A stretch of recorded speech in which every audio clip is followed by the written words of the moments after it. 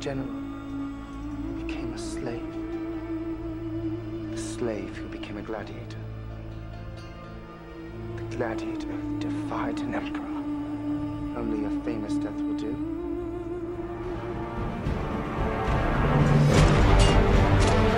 The frost. Sometimes it makes the blade stick.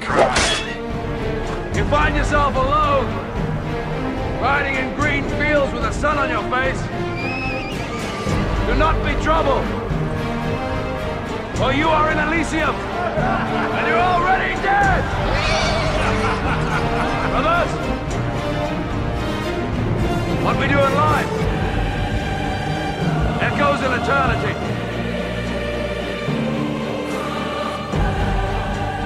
I like you, Spaniard. I shall cheer for you. Welcome to Movies Charles Hasn't Seen, episode 35. My name's Crossman. I'm Wilson. And I'm Charles. And this week we watched the 2000 movie Gladiator. So, Charles, tell us about Gladiator. All right, so Gladiator is about a Roman general named Maximus. And the Emperor Marcus Aurelius likes this guy and trusts him to take over the reins of the empire once he dies. However, the Emperor's son, Commodus, is very insecure and very power-hungry and has a lot of daddy issues. And once he's told of this plan, he immediately kills his father and takes over power of the empire. And when Maximus won't declare his loyalty to Commodus, he has Maximus executed and his family killed. But Maximus manages to survive the execution, but goes back home and sees that his family has been murdered, and then gets captured as slavers and becomes a gladiator in northern Africa. He is very good because he was a general and skilled at combat, and he finds out that this is his path to get back to Rome because they have a big Colosseum there that's holding gladiatorial battles. So it's his path to get back to Rome, vie for revenge against Commodus. So yeah, he wins over the people, does get his ticket back to Rome to fight in the gladiatorial battles there, and also manages to work on a rebellion in the background with his loyal troops that are still left over. Let's see, he does win over the audience in Rome, so Commodus starts losing power a bit because they're all rooting for this guy. Let's see, it all comes to a head when he tries to stage an active rebellion, but Commodus finds out about it and completely squashes it. It totally fails. Since Maximus has won over the people, Commodus apparently can't just execute him.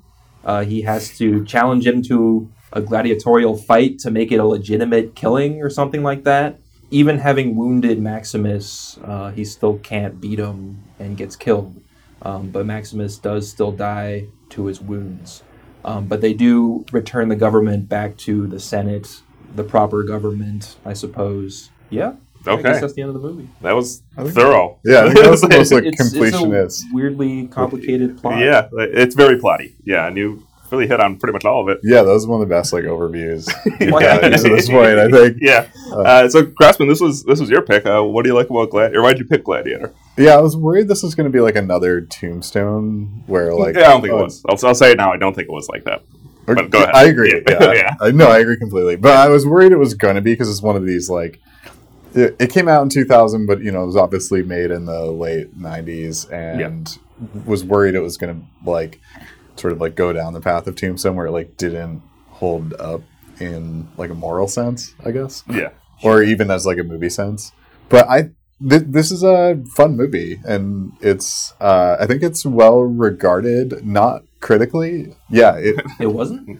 No, not now. It got a lot of backlash. I think it's the best example of the best picture effect, right? Where a movie will win best picture and will be put under a microscope and I criticized a lot more heavily. This movie won best picture. This movie won best picture in 2000 at the 2001 Oscars. Came out in 2000. It's yes, 76% Rotten Tomatoes, which I think is higher than when it was originally rated. Definitely, so I checked actually. Okay, yeah, I think it's an interesting sort of it's an interesting way to treat historical fiction. Really strong emphasis on the fiction. Yeah, yeah, for sure, because it's a pastiche of real things that happen, but then sort of cobbled together into a much simpler storyline. But it does a good job of like taking what is like a very like complex storyline and kind of distilling it down into a few characters that are much easier to track. And on top of this, it like layers all these great action sequences. So that's why I like this movie. Yeah, I'm into it too. I think it works for a lot of those same reasons. So I'm going to make this joke right now up front, so we never have to make it again. It will be the one time we make this joke on this episode. Charles, were you not entertained? Yes, I was definitely entertained Okay, by there we this go. movie. Now we're done. We Nice. never have to use that line again. That was it. Yeah, I thought this movie was really badass and well written.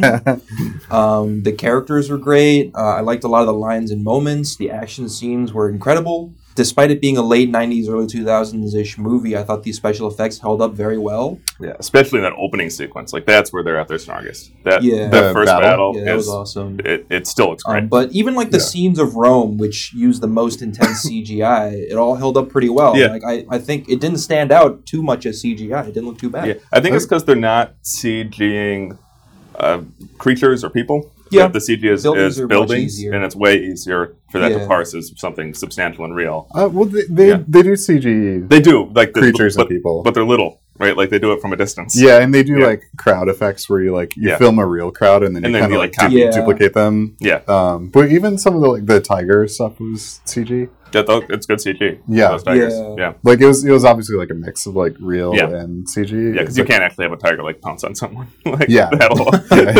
that's dangerous. Yeah. But yeah, I agree. This did not suffer from the Star Wars prequel effects. Yeah. Even though it's made at the same time. Yeah, it helps that they're better movies too. Yeah, and they also the slaver character who's Yeah. played by the older Proximo. Yeah. He died during the filming of this. Really? And they did like a Paul Walker thing where they had like a body double and then like CGI'd his face onto the body double.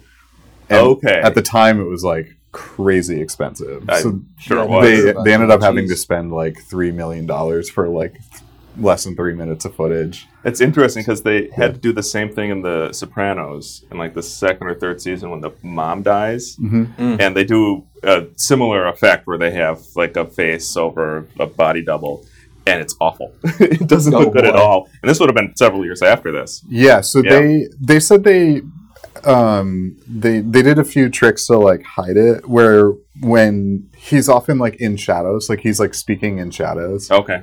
Or like from a shadow, Right, and that like allows them to hide it even more. Okay, I did not know that. That's interesting. Yeah. Yeah, I didn't notice anything. The only thing that seemed maybe a little peculiar was his death scene where, you just see his back and then he gets stabbed. But, I mean, that still, like, kind of makes sense to show it that way. It just seemed a little maybe abrupt, a little unceremonious. Yeah, very for a main Julius character. Caesar-esque. Yeah. And that was wise because he died. There we go. Yes. Yeah. Well, there you go. Yeah. But yeah, the Coliseum I thought held up great. And The what scene? The Coliseum. Yeah. And all the scenes in the Coliseum are like so much fun to watch. Yeah, they're Like just big and really well fast, choreographed. It's really easy to follow the Yeah. action. Yeah. And they do a good job of like focusing in on things and then like looking out and above from like the crowd's perspective. So you and- get the geography of it. And Russell Crowe, I think, does a good job of acting while doing the action sequences. Because I think that there are some actors that will get into the action sequence and like stop communicating character.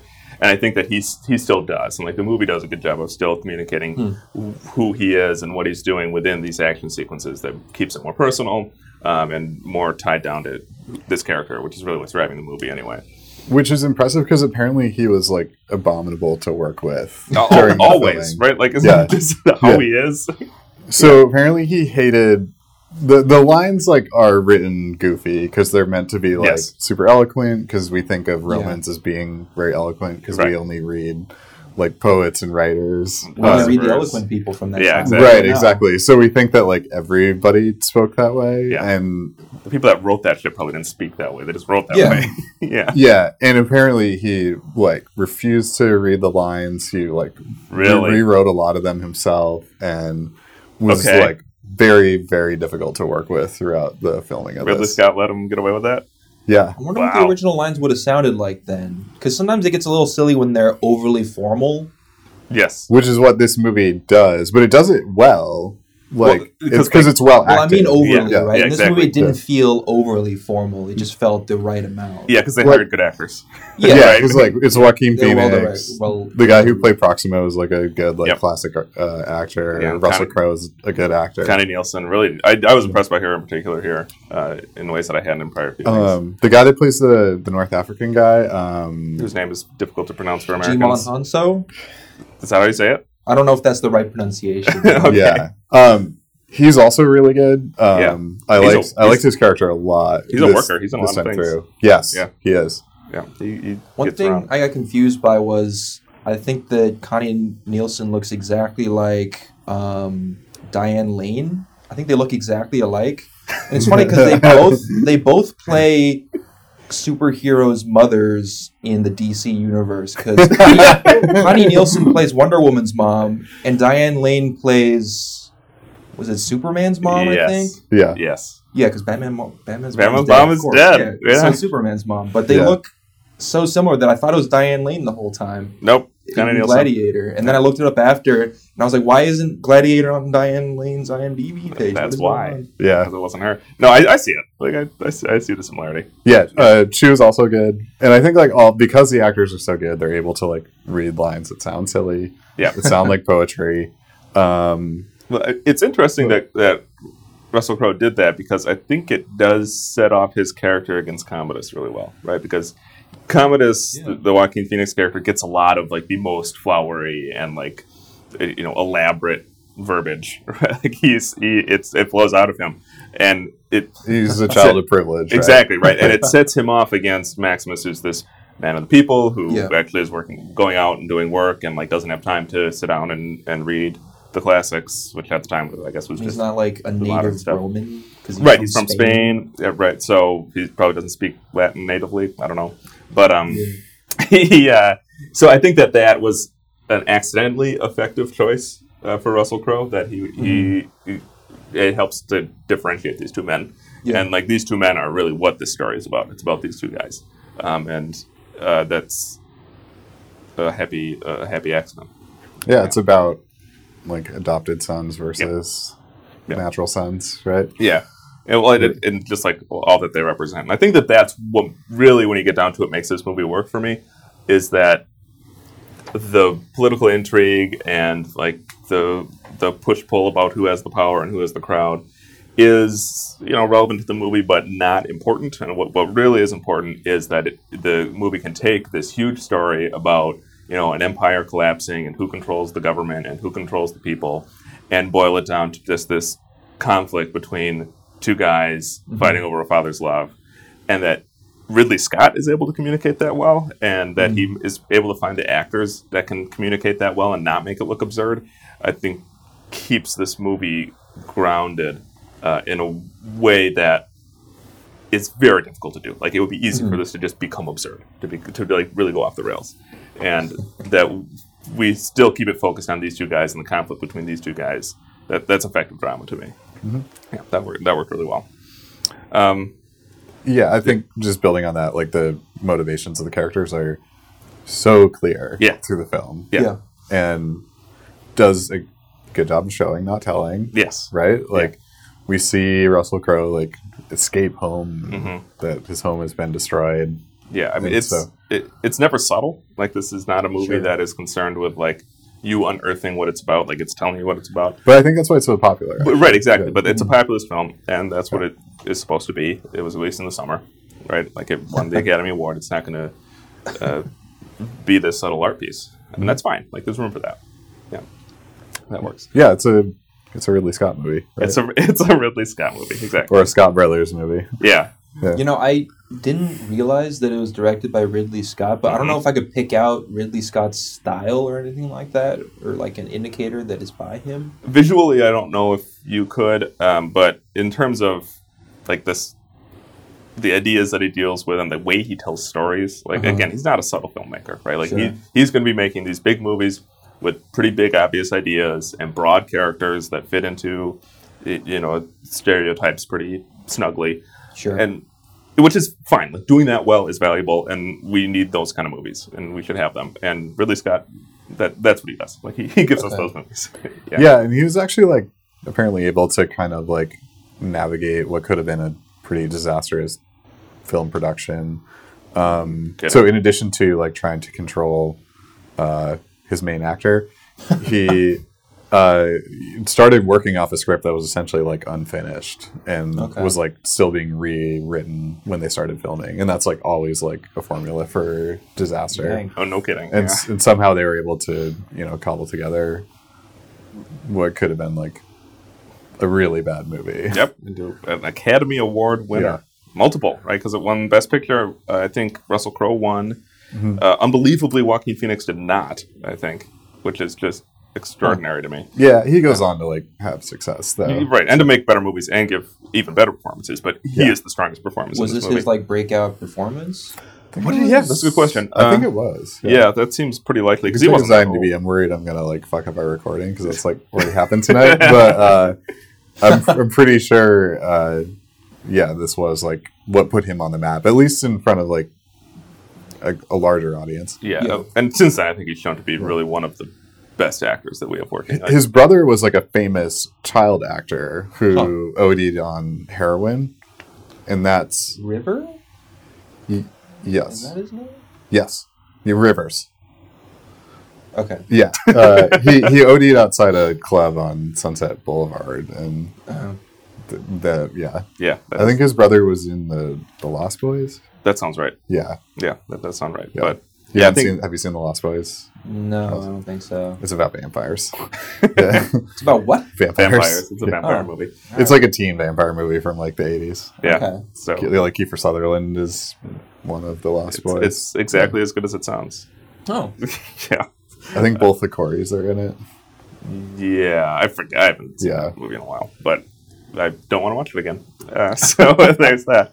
But I do think that, again, Joaquin Phoenix is the best part of this movie. I think that since then he has kind of picked up the Marlon Brando mantle. I think that he's the closest thing we have to Brando currently working as this really versatile and naturalistic actor. And I think that he even While has also being a weird person and yeah, in his just a personal total life. weirdo. Yeah, Yeah. exactly. Brando even had his early Sword and Sandals movie where he proved he had the real chops because he made Julius Caesar. So yeah, I think that there's a lot of parallels between their careers. One of the films that this film liberally steals from. It's the Julius Caesar. Yeah, Yeah. Well, plays, but yes, Yeah. yeah.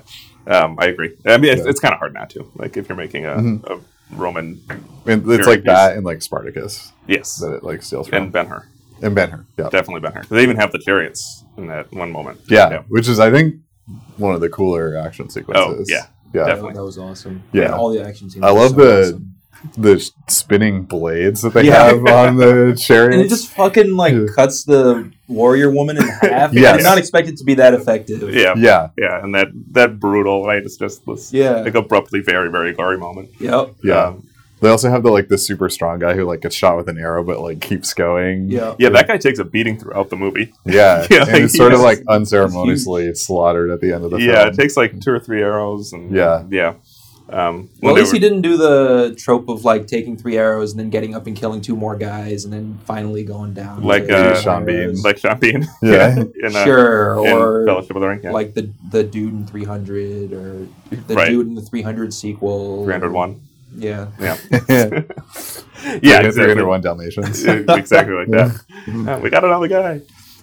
So yeah, he did not do that. That said, that gets to one of the things I find a little bit troubling about this movie, in that it is there's the most famous line of the movie, it's the "Are you not entertained?" It's calling into question both in the context of the movie, the people that are watching these fights and watching people get murdered, and also calling into question Hollywood audiences that go to action movies and are super into that. But then it's totally reveling in it, unashamedly, just about It doesn't make the audience question anything. Yeah, its enjoyment of what's happening. yeah. This is not Inglourious Basterds. This is not Goodfellas. This is not Wolf of Wall Street. Right? This is just totally owning and basking in all of the Well, violence. Wolf of Wall Street wasn't effective at that.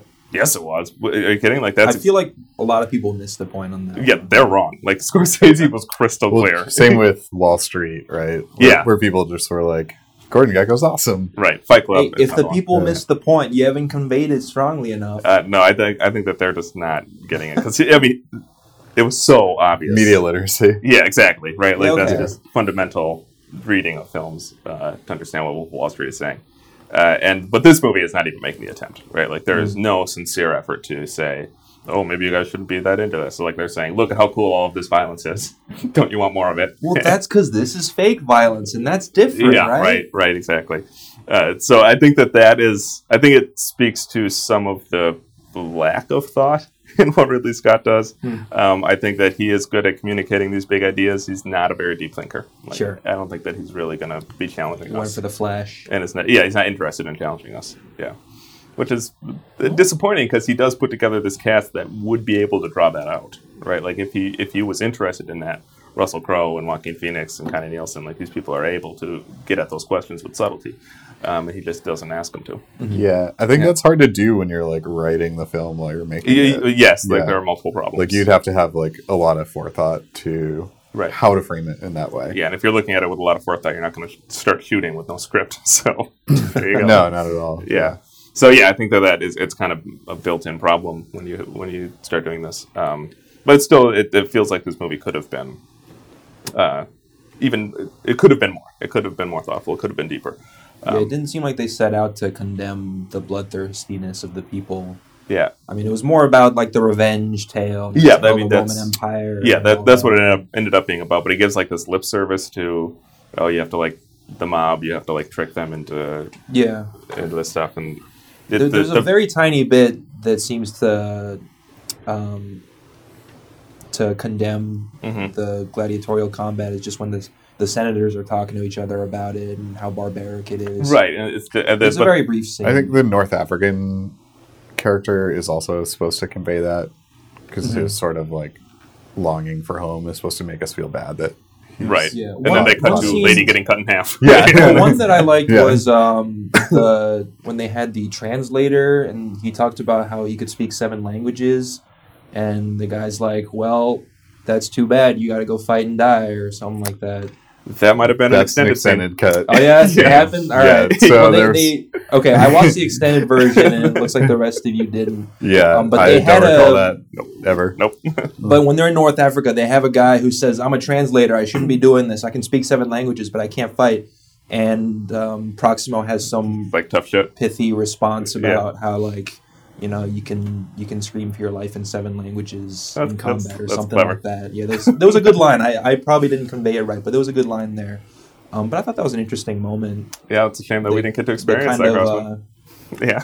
paints it in a bad light, where he's like people who would be useful elsewhere being thrown into the grinder for Yeah. people's entertainment. Yeah. So, I mean, so it's I kind of can see interesting. why they cut that. Yeah, I can see why they cut it. I can also see why they maybe shouldn't have. Like if they do want to get at these Yeah, like, because that some would be more like, nuanced ideas. that would be a subtle way to kind of like attack this system. Right. The movie's also like pretty on board with like the notion of empire. Yes. Yes. Because it starts out where like the Romans are like sort of like finishing their conquering of Germany. what is eventually Germany, and that had been like in reality that had been like very much like a guerrilla conflict, and this is like this outside force. It's like conquering these. Well, as far as I'm aware, Germanic the Germanic tribes.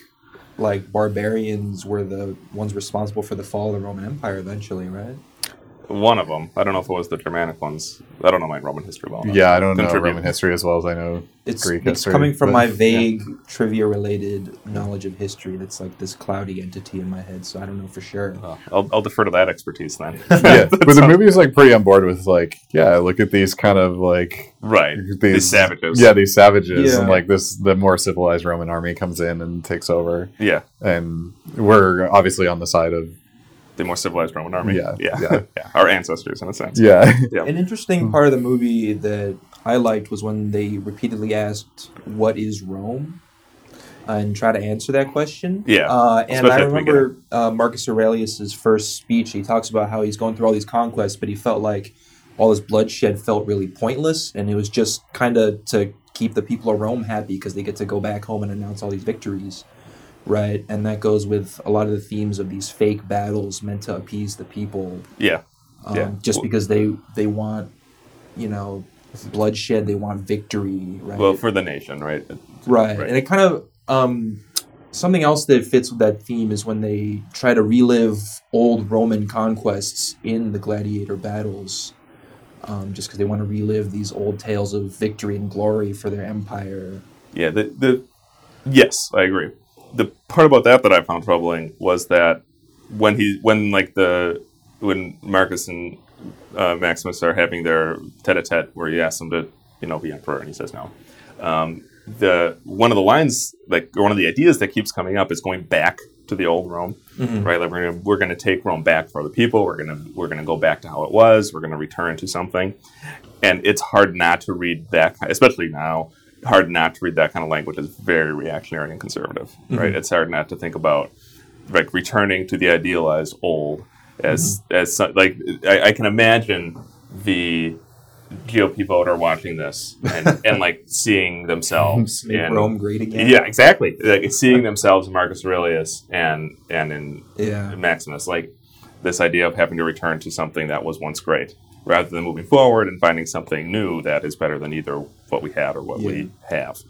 And that part of the movie didn't age very well, like that, because I know what they were getting at, and like those ideas are tough to not read as just very right wing these days. Did they specify what they meant by what old Rome was? Yeah, well, that's part of it, right? Like when he asks him, "What is Rome?" Like he doesn't have a very solid answer. It's like, oh, it's a whisper, and if you talk about it, it disappears, and it's the people, and da-da-da-da. And it's like these really nebulous ideas. And what that means is any schmuck can come along and say, well, this is what I think it is, and now we're going to go back to my ideas of what old Rome was, right? Because like even in a modern context, you talk about these people that want to go back to make America great again, right? Like they want to go back to how it was. How it was a 90% tax rate on rich people. It was like a 30% union participation. It was being able to support a family of 4 on a single income. Jim Crow. Right? It was on the negative end, it was Jim Crow. But when they talk about going backwards, they're talking about Jim Crow. They're not talking about let's have a robust union system. Yeah. Right? And I think that's what's dangerous about those ideas, is that when they say going back, it doesn't mean anything, or it means whatever you want it to mean, right? Like there's not this solid idea. Choose. Yeah. And I think that this movie is kind of supporting that mode of thinking. I mean, it speaks to like a historical nature of the movie. Yes. Yeah. Where like this is fiction, but it's based on real things, but then there's like this story that's like cobbled together from like a lot of like kind of disparate ideas. Right. And it does a good job of like telling its own story. But like when I first saw this movie, or like one of the first times I saw this movie, we watched it in like world history class that's not the right venue. in high school. Yeah. And there were like elements of the lesson that were like what is historically wrong about this movie. Okay. Well, but what they focused on were not the correct things. Okay. Which were like in the battle with the Germans at the beginning, like there weren't catapults like the Romans, like who gives a shit about war machines, like war machines, like were not that advanced. Yeah. So they didn't even have trebuchets. Yeah, exactly. Developed much later. And yeah, I think like when you don't like have like historical foundation or some sort of like ground to stand on, then you're just going to end up telling like your own stories, which are, sort of like revel in things that like don't exist. Right. Which is this movie. Yeah. And it's on one sense, it's fine. Like we need space for storytellers to tell their stories. Right. And like fidelity, like a lot of people have gone after this movie for those reasons. Like, oh, this guy was actually died, 100 years earlier and they didn't have catapults, and like the Colosseum was actually in this spot or whatever. Yeah. And that's kind of stuff is like, it doesn't matter. Like, it does not matter. You might as well have had like a Minotaur walk out and they fight that. Right. Exactly. Like that's not what's important. Yeah. But we should still be able to keep in mind that like this is fiction and like accept it as fiction. Yeah. And actually what's interesting is, so something similar did happen in history where like Caesar died in like a similar fashion. Right. And what happened after that is really interesting, where it's sort of like probably what inspires Game of Thrones was there were 5 people who then claimed Caesarship. Okay.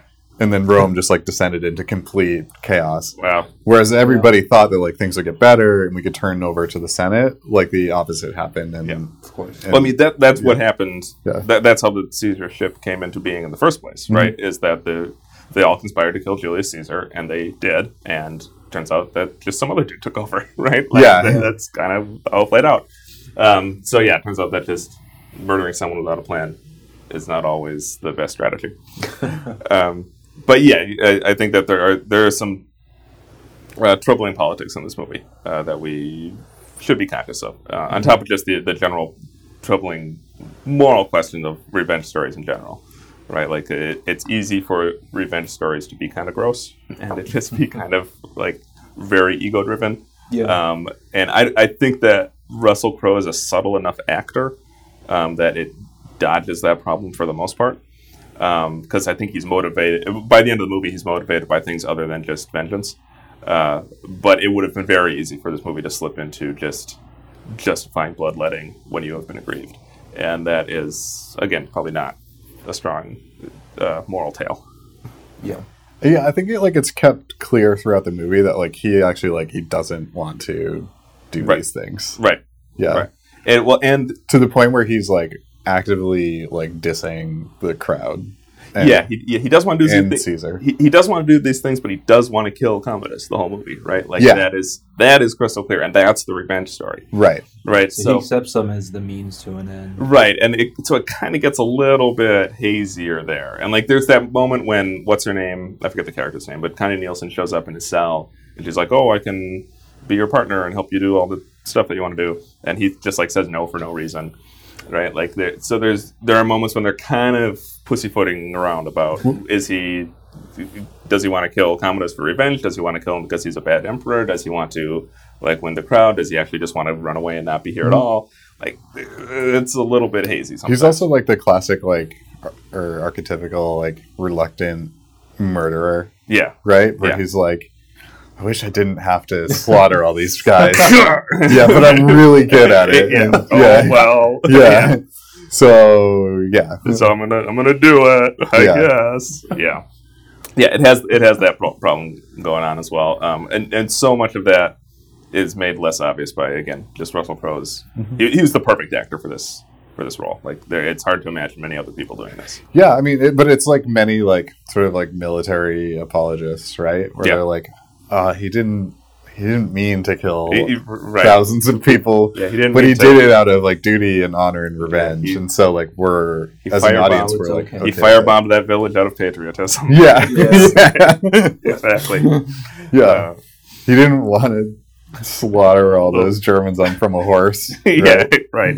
Another interesting thing I noticed was that the most diverse parts of the cast were his fellow slave mates that were fighting along with him, and that's kind of like a display of the results of these like quote unquote pointless Roman conquests and imperialism, because that's what you get. You get all these like subjugated peoples who are relegated to slavery while the Romans live in their city prosperously and watch people fight to the death for fun. Yeah, I mean, there's a really clear class theme here. And like they don't dig into it too deep, but it is just ever present. I mean, it's kind of necessary when you're telling a story about slaves that there's going to be a class component to what's going on, class and race. So yeah, you're absolutely correct. Yeah, and the movie is like, isn't it like Rome's so cool? Like, we're supposed to just be on board with the Romans. It doesn't point out this fact very clearly, so I don't know if it was intentional.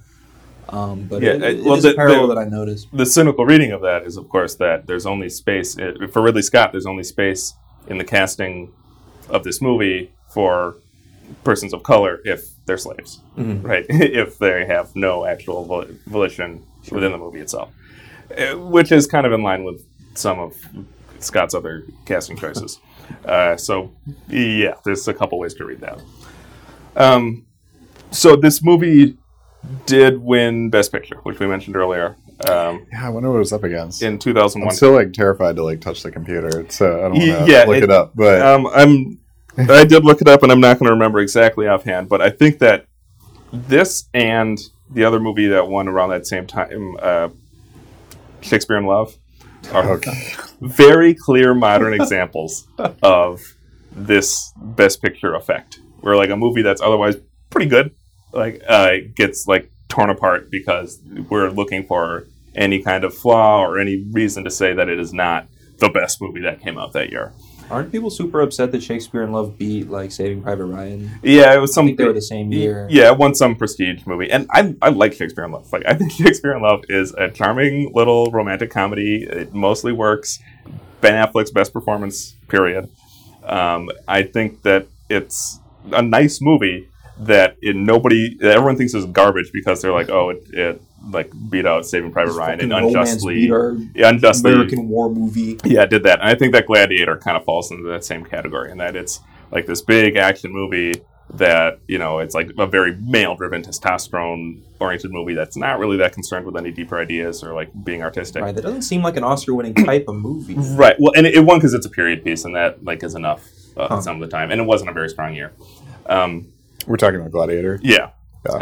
So I think that's kind of why it got in, and it has big names attached to it. Yeah. But it also is, I think at this point, unjustly just called like, oh, just the big dumb dad movie. And it is a dad movie, but it's not a dumb dad movie. Sure. Yeah, again, like it is a fun movie to watch. Right. Like this is an enjoyable movie, and it's long, and it carries itself really well throughout. It's 2.5 hours or something. Yeah, I mean, there are moments when like the dialogue is really silly, like, and there are moments when the action is over the top. I don't think this was the best movie that came out in 2000. Yeah, and some of the like when they're sort of like fomenting rebellion. Yeah, that is not fleshed out. Really no, it's not well at all. Like what exactly their goal is, or like how that will play out, or what the plan is, even in the moment. Yeah, not super clear. But again, that doesn't make it terrible. that could also be like some of the editing, because I'd assume that like in the version that you saw, Charles, there's more explanation as to like how the rebellion is like fomented. Maybe because it would be hard for you to know. He reconnects. Well, what I saw was he reconnects with his former servant, and they kind of have like some clandestine discussion about bringing the army back to the city, and taking it back over. It's like one of his like generals, like yeah. It seemed clear enough. The Scarface guy. Yeah. Who looked awfully familiar, and I forgot to look up who he is. But that was the. He's sort of like Pete Postlethwaite role, in right? The film. Yeah, it's just like but he's not Pete Postlethwaite, right? Okay, so I looked it up. Here are the nominees for the 2001 Academy Awards: Gladiator, Aaron Brockovich, Chocolat, Traffic, Crouching Tiger, Hidden Dragon. Huh. Some of those films are good, but they're all like pop films. Yeah, well, Traffic isn't. And Crouching Tiger, Hidden Dragon. Traffic was huge. Like that was a very big film, right? But it's not like something you sit down and watch for fun. No, it's a bummer. Yeah, it's not Training Day. Yeah, it's not Training Day. It's not Gladiator. And Crouching Tiger was like one of the huge like foreign film like breakthroughs. Right. And that was Ang Lee, right? No, I don't think. Let's investigate. Okay. It was Ang Lee. You were correct. Good work. Yeah. That was a really fun movie too. Yeah, it was. If you want to talk about like how to treat historical fiction well, just like let the characters fly and like do like crazy ninja stuff. Right. There's like no question. Like this is not what actually happened. Yeah, Crouching Tiger does a good job of being like, these are superheroes. Chinese people could fly. Yeah, right. No, there's like a level of ninja that you can get to that like lets you fly around.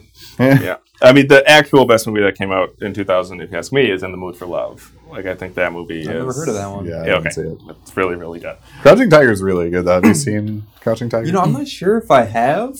I may have seen it and forgot it at some point. I might be getting it mixed up with Hero. Hero was good. They're very similar films. I've definitely seen Hero. Like, thematically very similar and stylistically very similar. Yeah, I'm not sure if I sat down and watched Crouching Tiger. Hero's more recent. But Hero's more of like a sort of like a pop film. It doesn't have like the romance layer that like Crouching Tiger has, but right. And it's much more focused on its like kung fu sequences. And Crouching Tiger is worried about that stuff, but not in the same way. Yeah.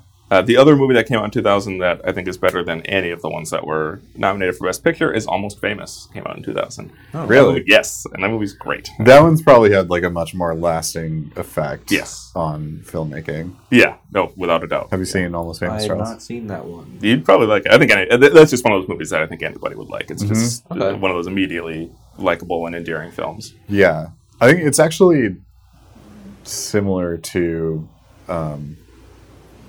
the last movie that we watched, Boogie Nights. Boogie Nights. Like, Well, yeah, it's very music driven. and it's just like a lot of stories. There's no like there is kind of a centralized story, but not really. Yeah, well, and it's another movie like with like this outsider that comes into this insular society and is kind of exploring it and like maturing as he goes along. Yeah, He doesn't do any drugs or prostitute himself, but yeah, it is. Yeah, that's just a great movie. it's like a sweeter version. That's a good way to think about it. yeah.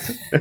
Speaking of music driven, I wanted to bring up the soundtrack of Gladiator because so about a month ago I had gone to see a Hans Zimmer performance. So I saw Hans Zimmer perform some of his best pieces. Right. And I did not know at that time that he had done the Gladiator soundtrack, and I hadn't seen Gladiator yet. Okay.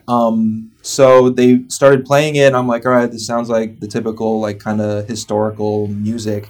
And then, like, towards the end of it, I thought he had seamlessly transitioned into playing the Pirates of the Caribbean soundtrack, because it sounds exactly like the Pirates soundtrack, which he also composed. Yeah. Like, that's actually something that I noticed in this viewing, too, is that, like, especially the way the soundtrack is mixed in this movie is very of its era. Like, it's kind of overbearing at times. Like, there's a lot. Like, it's much more orchestrated than I think you would see. It's meant to tell you how to feel. Yeah. And it's very obvious about it, right? Like, I think that I don't know if it's Hans Zimmer's fault or not, but the soundtrack did not land for me here. Like, I think that it just wasn't used that effectively. I think you needed a more subtle touch.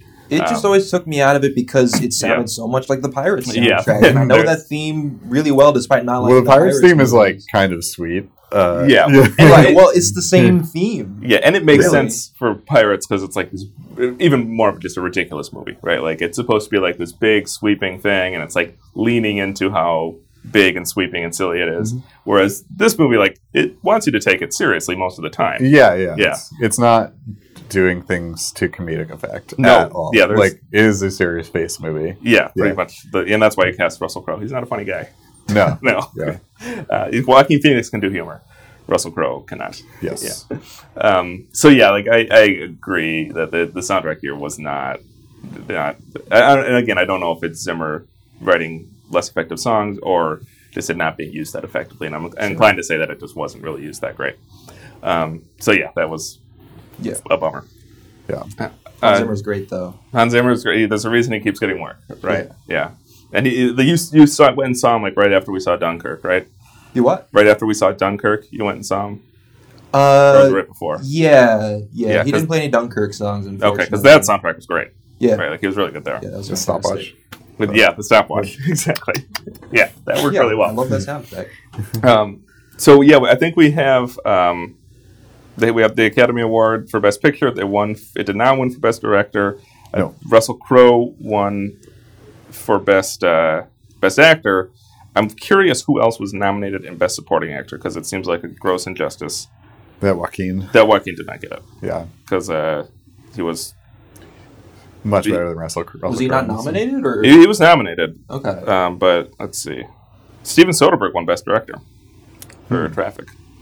So let's see.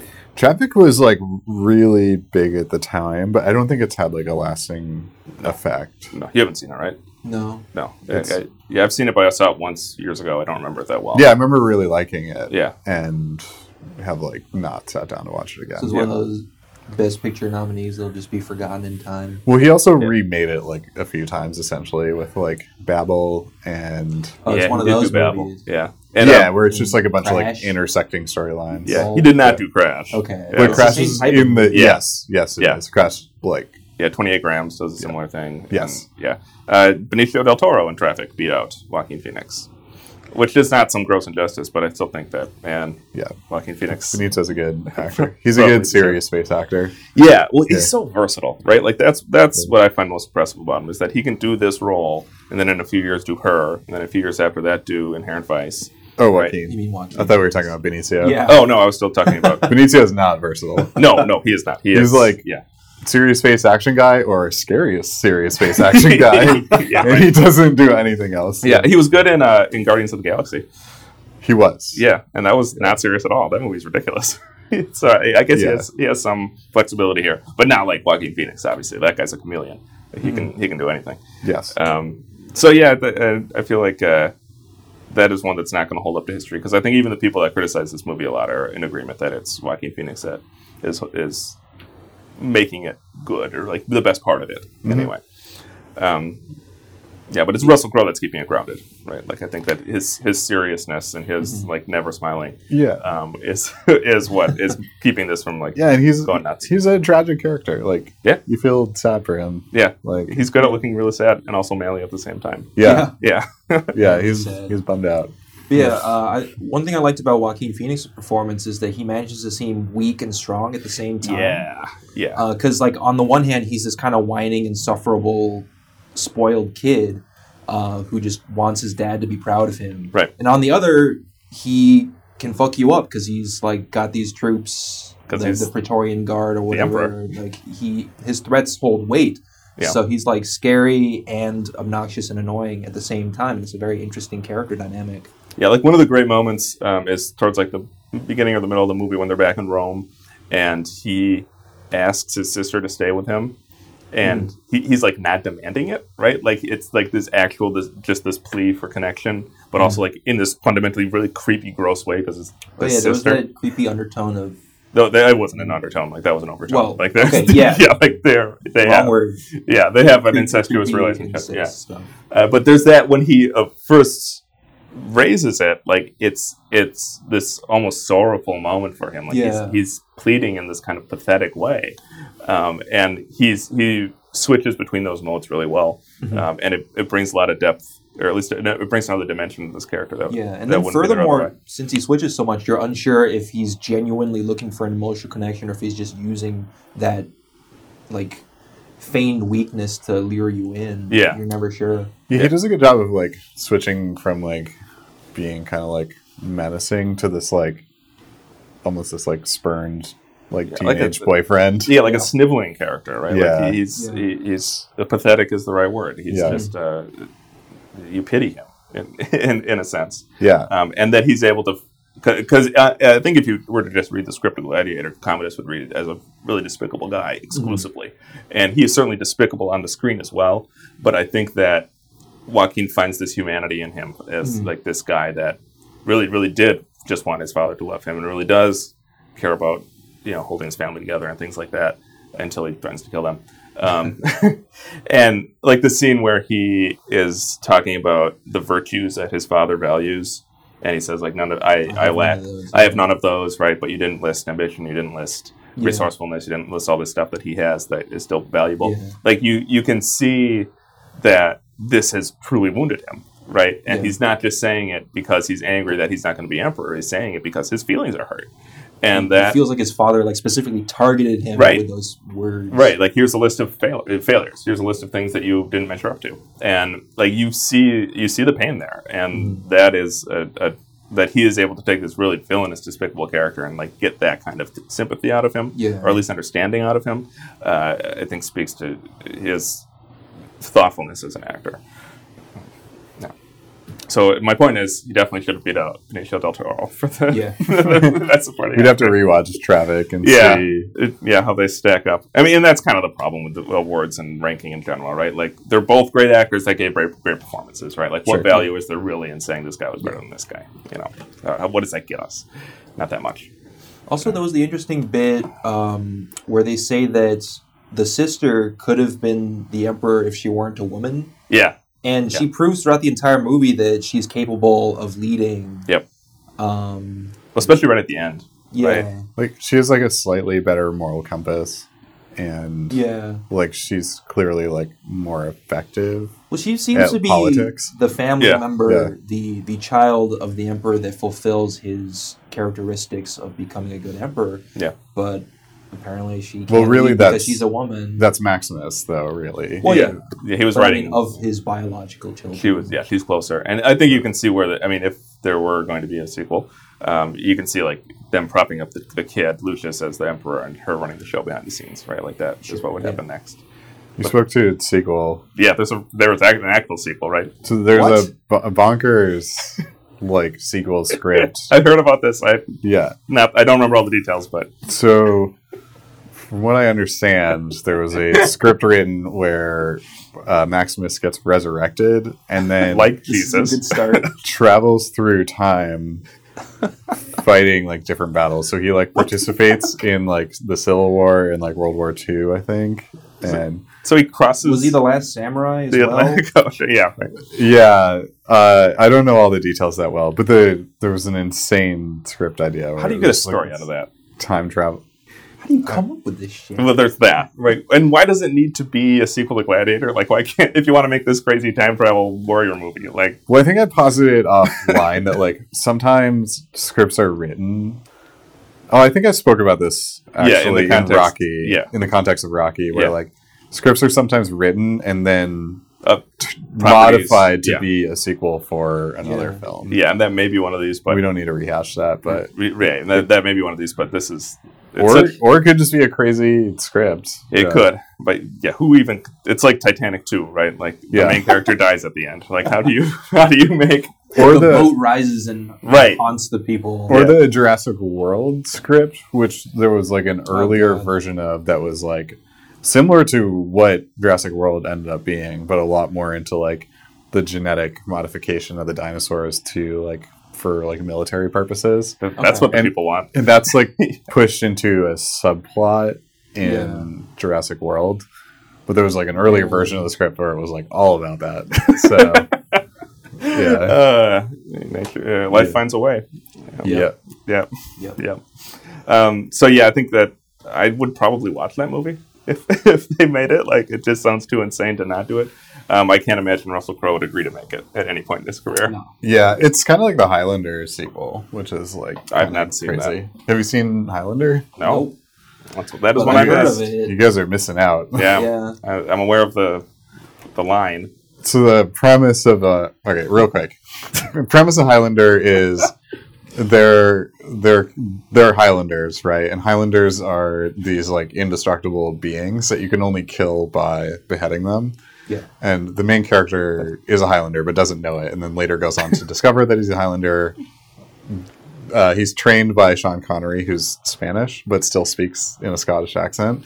All right. So this is like John Wayne as Genghis Khan. Kind of Yeah. thing. Okay. Or So- Red October. So there's a concept within the Highlander lore called the quickening, where the Highlanders are drawn to each other for combat.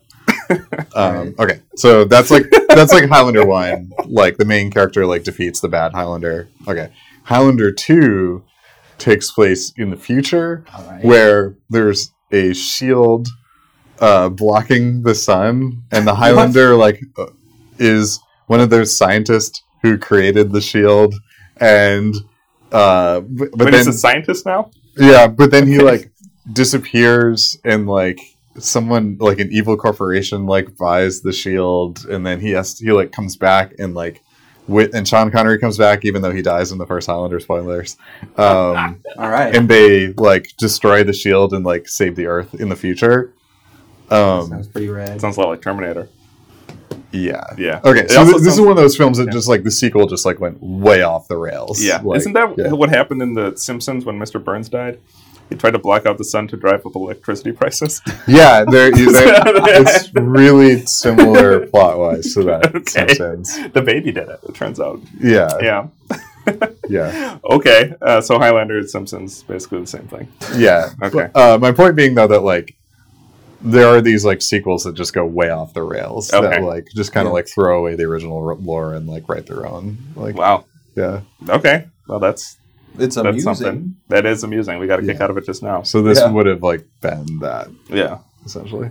Okay. Yeah. Any closing thoughts on Gladiator? Now that we've gone over the Highlander. I feel like we've dunked on the movie a lot, but I think that like this is an enjoyable movie. I think it's like very competently made, Yes. which goes a long Yeah. ways. It's edited really well. Like it's not boring. There's no like downtime in this movie that is boring. Like when there is exposition. Yeah. Yeah. It like, never it- felt like it dragged Yeah. And I for think an that almost 3-hour-long movie. for you. Yeah. yeah, I think that editing is really important. Yeah. Yeah. to Especially films. in those action sequences. Like there's even these moments where like you'll get a very, very quick shot of a character looking at something, and then a quick shot of the thing they're looking at, and just like even like that little stuff to establish what's going on and like where the sequencing is happening.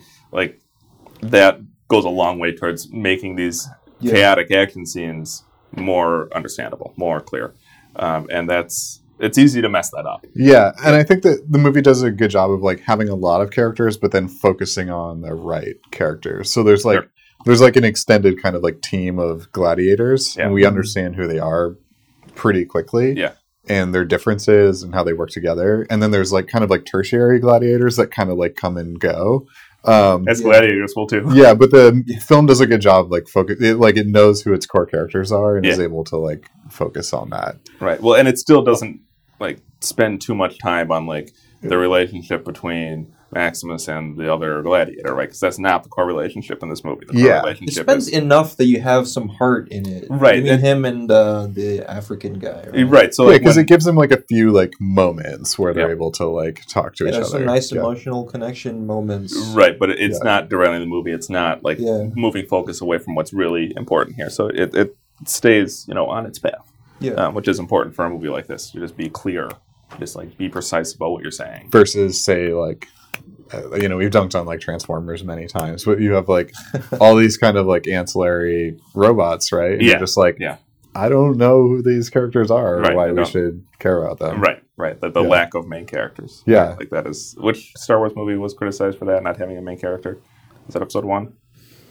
Anyway, one of them is like...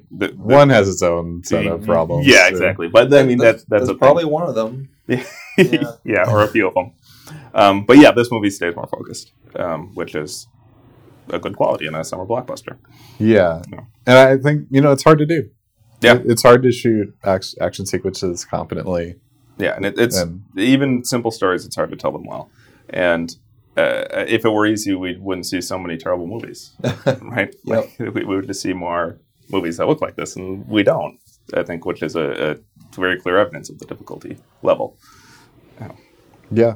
So yeah, I think you're right. We probably have spent too much time talking about what isn't working here, but there's a lot that does work, and it is, in my view, worth seeing still, and still good. Although not the best movie. It's fun. It's like a good like TV movie, and it's on TV a lot. Yeah, a lot. Yeah, it's on TBS like monthly. Yeah, at least. Yeah, and you see it referenced a lot, so some of the big moments I already knew about.